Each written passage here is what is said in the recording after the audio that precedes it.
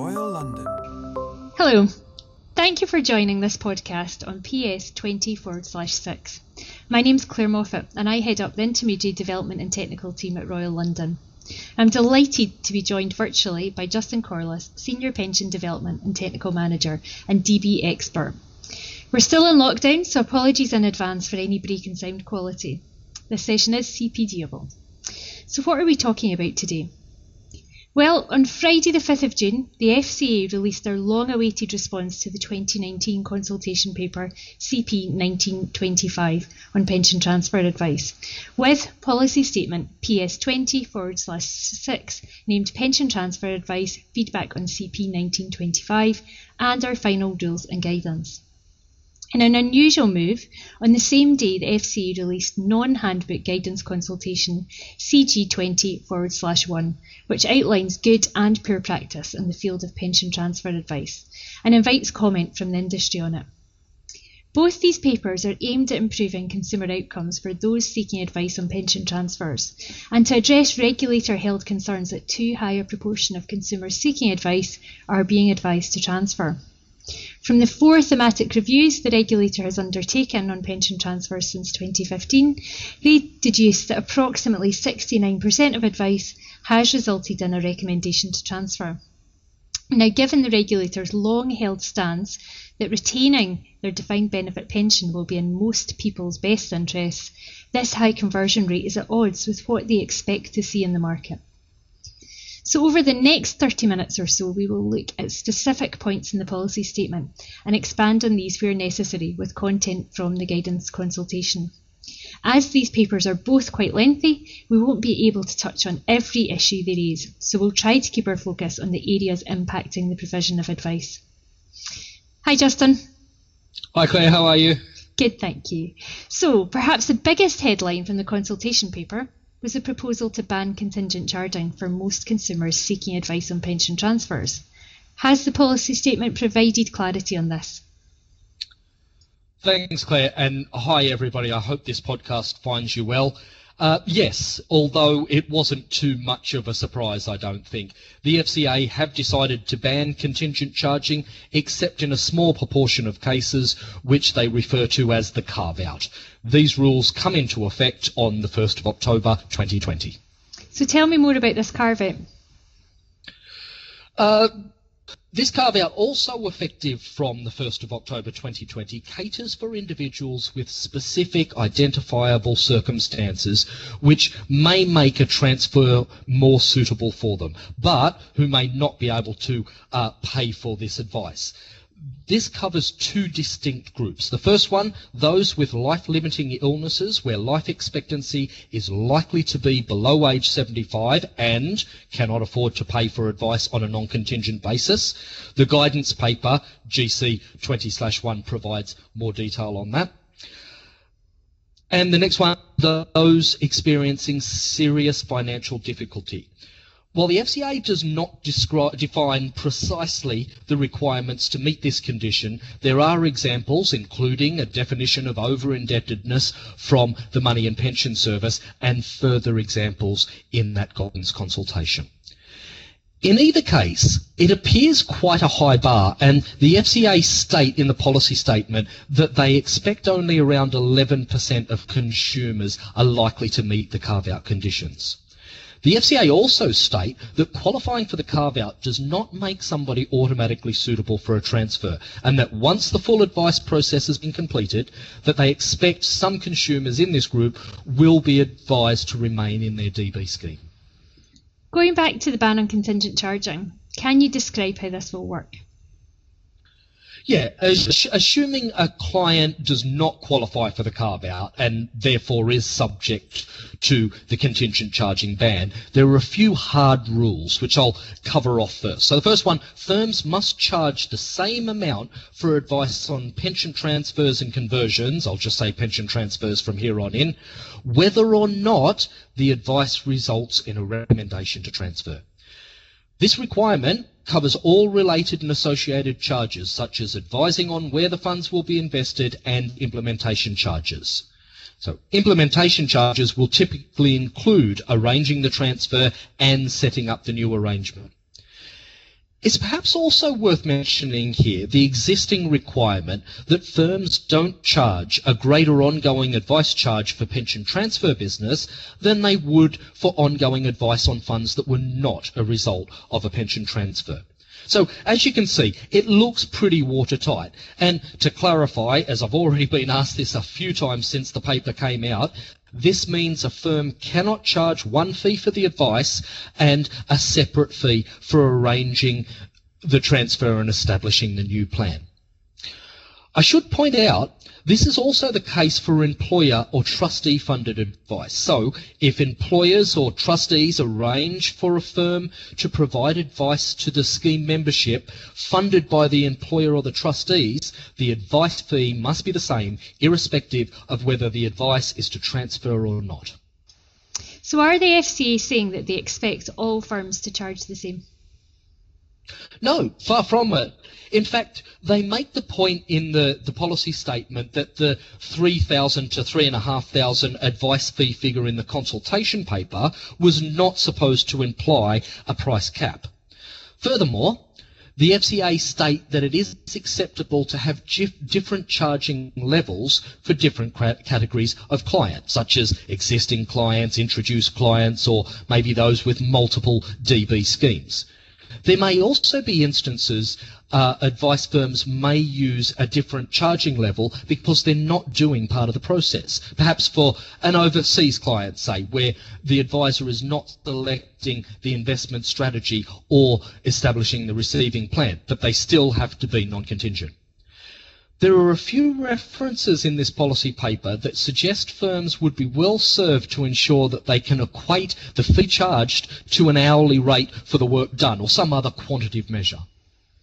So what about situations where there are two advisors or firms involved in advising the client? So perhaps one providing the advice and the other advising on the investments and choosing the destination plan.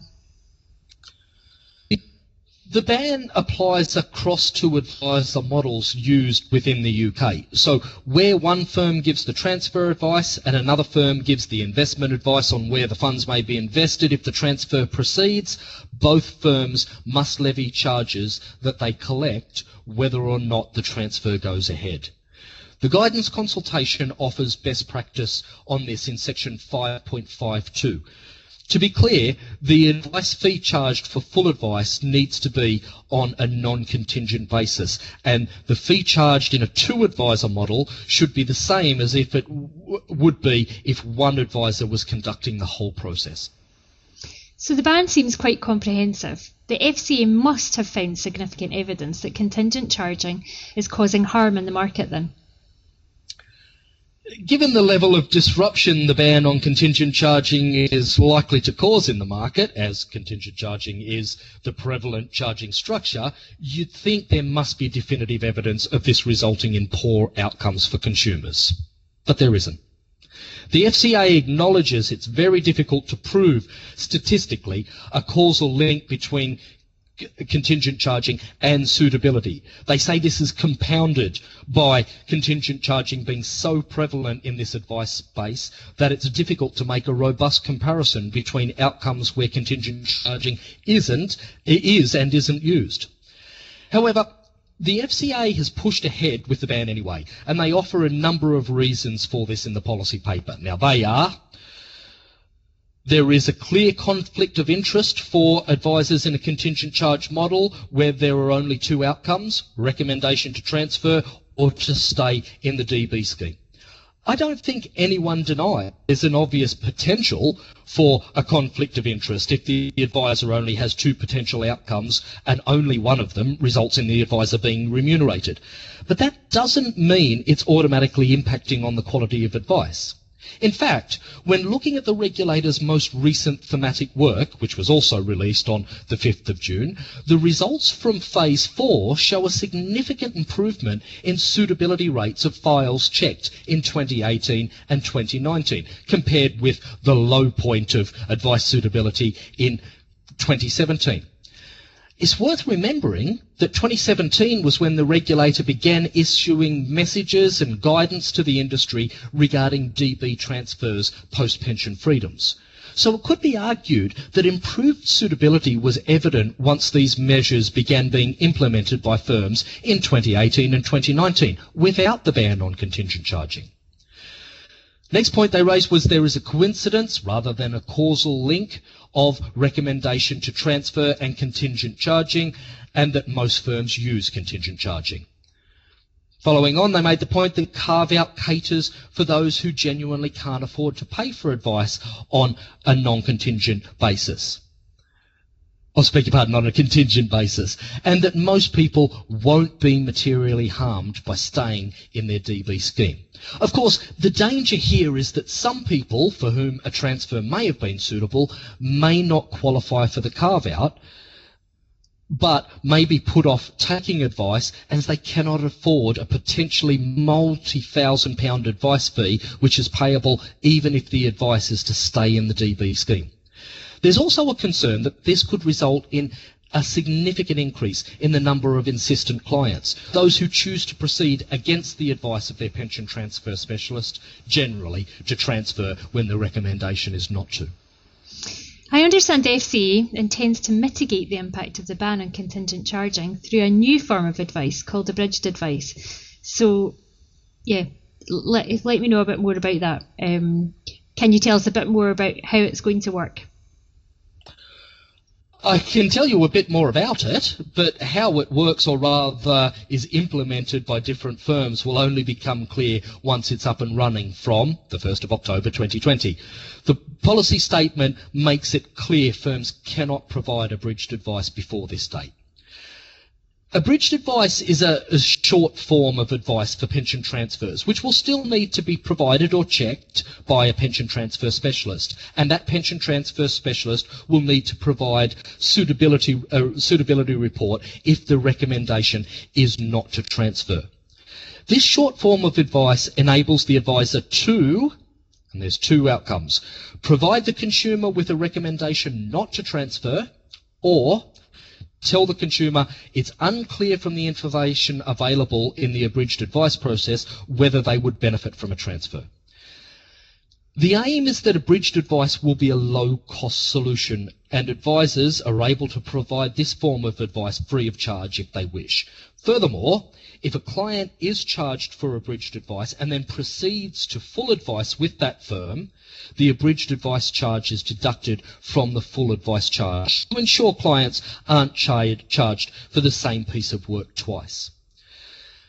The abridged advice process will include a full fact find and risk assessment for the client, and in a change from the initial proposal in the consultation paper, can involve the advisor collecting further information on the seeding scheme.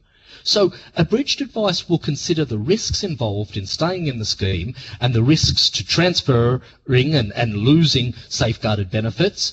Abridged advice could also be effective means of identifying those clients who are eligible for the carve-out. However, the advisor cannot produce an appropriate pension transfer analysis, an APTA or a transfer value comparator, a TVC, or consider the consumer's proposed receiving scheme. If any of these activities are undertaken, it would constitute full advice, which would have to be charged accordingly. It's also worth noting that abridged advice does not satisfy the requirement to take advice before transferring benefits. So abridged advice alone will not be sufficient for the same or another regulated firm to arrange a transfer for the client. Full advice is required for this. The regulator states they expect that when abridged advice results in an unclear outcome and the client proceeds to full advice, this will still result in some recommendations not to transfer. So do you think most firms still active in this market will offer abridged advice? I was kind of hoping you wouldn't ask that. The short answer is I don't know. I expect some will, but there are a few factors to consider in this. Firstly, there is some sentiment within the industry that abridged advice actually includes a lot of the work a pension transfer specialist needs to do in the full advice process.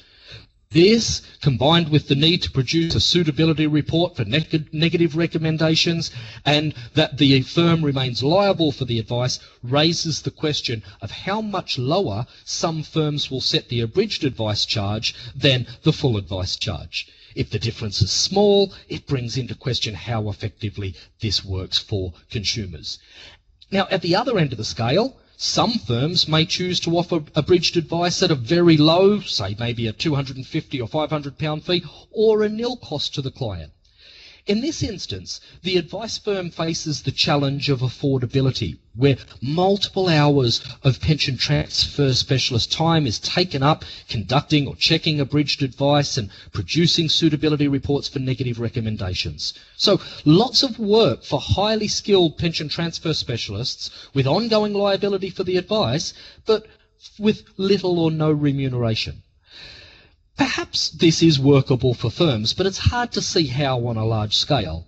One possible outcome is that firms operating on a low or nil abridged advice charge only make this advice available to those with a certain level of scheme benefits or above a particular age or some other factor where the firm believes a positive recommendation is more likely.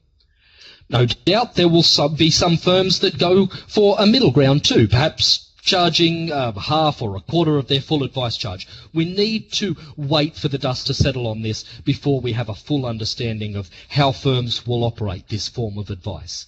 But given the regulator's keenness to avoid any form of gaming of the contingent charging ban, you'd imagine that instances of low or nil charge for abridged advice and a very high conversion rate for those clients proceeding to full advice would raise a red flag and perhaps invite investigation from the FCA. So those are some pretty significant changes, and I'm aware the regulator has made comments in this policy statement about the use of workplace pensions plans as the destination for transferred funds. Can you tell us a little bit more about that, please? Yeah, isn't it interesting the difference a single word can make? In consultation paper 1925, which was the precursor to this policy statement, the regulator proposed strengthening its requirement for advisors advising on pension transfer business to consider the default investment within the workplace pension where one exists. The new rule builds on the existing requirement, which was to demonstrate that any alternative pension plan the client is transferred to is at least as suitable as the workplace pension, to the advisor having to demonstrate that it is more suitable than the workplace pension. That's the difference that a word can make that I'm referring to. The reasons the FCA put forward for this strengthened position are as follows. Charges are capped in the default arrangement for a workplace pension. Default arrangements of the workplace pension are designed to be appropriate for all members of the workplace pension without taking ongoing advice. It will reduce the level of transfers involving unnecessarily complex products with high product charges. It reduces the potential for a conflict of interest, which could arise if the advisor is likely to be able to levy an ongoing advice charge if the recommendation is to transfer. And finally, they say members benefit from the protection afforded by independent governance committees, IGCs, or trustee boards. Firms that offer a restricted range of products, or those who are independent and use a panel of products, will still need to adhere to this rule. This will also include vertically integrated firms who may usually recommend from a range of in-house solutions. They will also have to consider the workplace pension where one exists. To further demonstrate the extent to which the regulator wishes to see the workplace pension considered, where a member has an existing workplace pension, a comparison of this needs to be included in the one-page suitability summary issued to clients in advance of the transaction. An example suitability summary is available in Annex 2 of the policy statement on page 65, and I would urge you to have a look. The requirement to include the workplace pension in this suitability summary report comes into effect not surprisingly, on the 1st of October 2020. Now, I know from discussions since this was proposed in the consultation paper that some people involved in this market disagree with the regulator's assumption that investing in the workplace pension default option decreases the need for ongoing advice, especially as ongoing advice covers much more than simply the investment strategy. The advisor for the workplace pension scheme and the advisor advising on the pension transfer will generally not be the same person, and probably not even from the same firm. It will be interesting to see if workplace pension plans can facilitate ongoing advisor payments, even on an ad hoc basis, to the advisor who does not look after that scheme. That leads me very nicely onto the next point I was going to ask you about. Empowering customers. So the FCA devotes a whole section in the policy paper to this. So can you give us an idea of what they're driving at here? I'll do my best. It's quite multifaceted, so I'll endeavour not to leave anything out. In consultation paper 1925, the regulator proposed changes to improve charges disclosure, suitability reports and consumer understanding during the advice process. These proposals were designed to empower consumers and have a positive effect on the value for money of advice. The first point is to do with the initial charge disclosure. The new rule states that before firms provide regulated advice on a pension transfer, they must send a letter of engagement to the client that sets out in monetary terms the amounts the client will pay for abridged advice, full advice and any subsequent ongoing advice. So if you normally charge as a percentage of the fund value, you need to express this as a pounds and pence figure too. I appreciate some of you will be thinking you may not know the cash equivalent transfer value at this stage of the advice process, which can make it very difficult to arrive at a fee, especially if you do charge as a percentage of the fund. The best practice example in the guidance consultation in section 3.4, page 21, offers an example informing the pound figure initial charge for different levels of transfer value. So that will give a little bit of clarity on that. However, once the firm knows the transfer value, they need to provide the client with a personalised charge communication based on the actual transfer value in pounds and pence. This needs to happen before providing the advice. This document needs to disclose the initial and ongoing advice charges you expect to levy in the first year, assuming the funds remain invested. Then there are the enhanced disclosure rules we touched on when we were discussing the workplace pension. Firms must include a one-page summary limited to one side of A4 at the front of all transfer suitability reports requiring a pension transfer specialist. Now, the FCA explained in the policy statement that the one-page summary must include charges disclosure, including ongoing advice and all product charges they expect to levy in the first year if a transfer goes ahead. The advisor recommendation, which clearly sets out whether the consumer should transfer. Pension risk, a statement on the risks of pension transfer. Ongoing advice, information about any ongoing service provided if the advisor proceeds with the pension transfer. And then the revalued DB income the member would expect to receive if they remain in the DB scheme. In addition, firms must give information on the amount payable in cash terms for the initial advice for the pension transfer in the one-page summary. Now, as I mentioned earlier, I would urge you to look at Annex 2 of the policy statement for an example of this. The last point I want to touch on with regard to empowering customers is checking the consumer understands the advice. Firms providing pension transfer advice must get evidence that the client can demonstrate they understand the risks to them of proceeding with the pension transfer before finalising the recommendation, and keep a record of this evidence. Now, you could spend all day trying to define how to do this and still not get agreement across the board. So instead, I'll direct you to section 6.5 of the guidance consultation for an example of best practice. Now, as with most of the changes in this policy statement, the new rules around client empowerment come into effect on the 1st of October 2020. Now, I've heard that there's some changes around the CPD requirement for pension transfer specialists too. Can you explain what these changes will mean for advisors? Yes, these are designed to enhance pension transfer specialists' knowledge and understanding of the advice process. Pension transfer specialists will now need to undertake a minimum of 15 hours CPD each year specifically focused on pension transfer advice. Now, this is in addition to any other existing CPD requirements that an advisor may need to meet for other types of advice.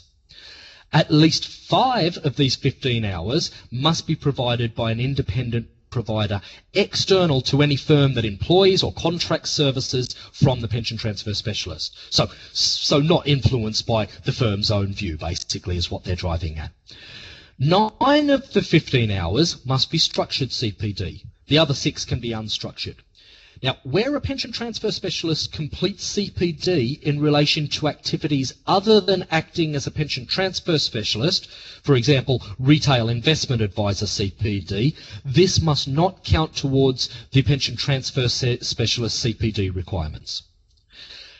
These rules also come into force on the 1st of October 2020. This means that pension transfer specialists can start their pension transfer specialist CPD year from the 1st of October 2020 or from a date within the following 12 months that aligns with another form of CPD.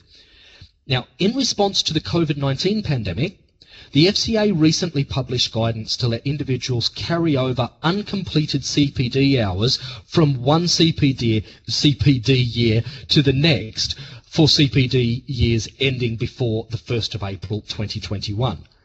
They are not applying this guidance to the pension transfer specialist CPD, as they consider that the new pension transfer specialist CPD requirements are an essential part of improving advisor competence to address the harm in this market as soon as possible.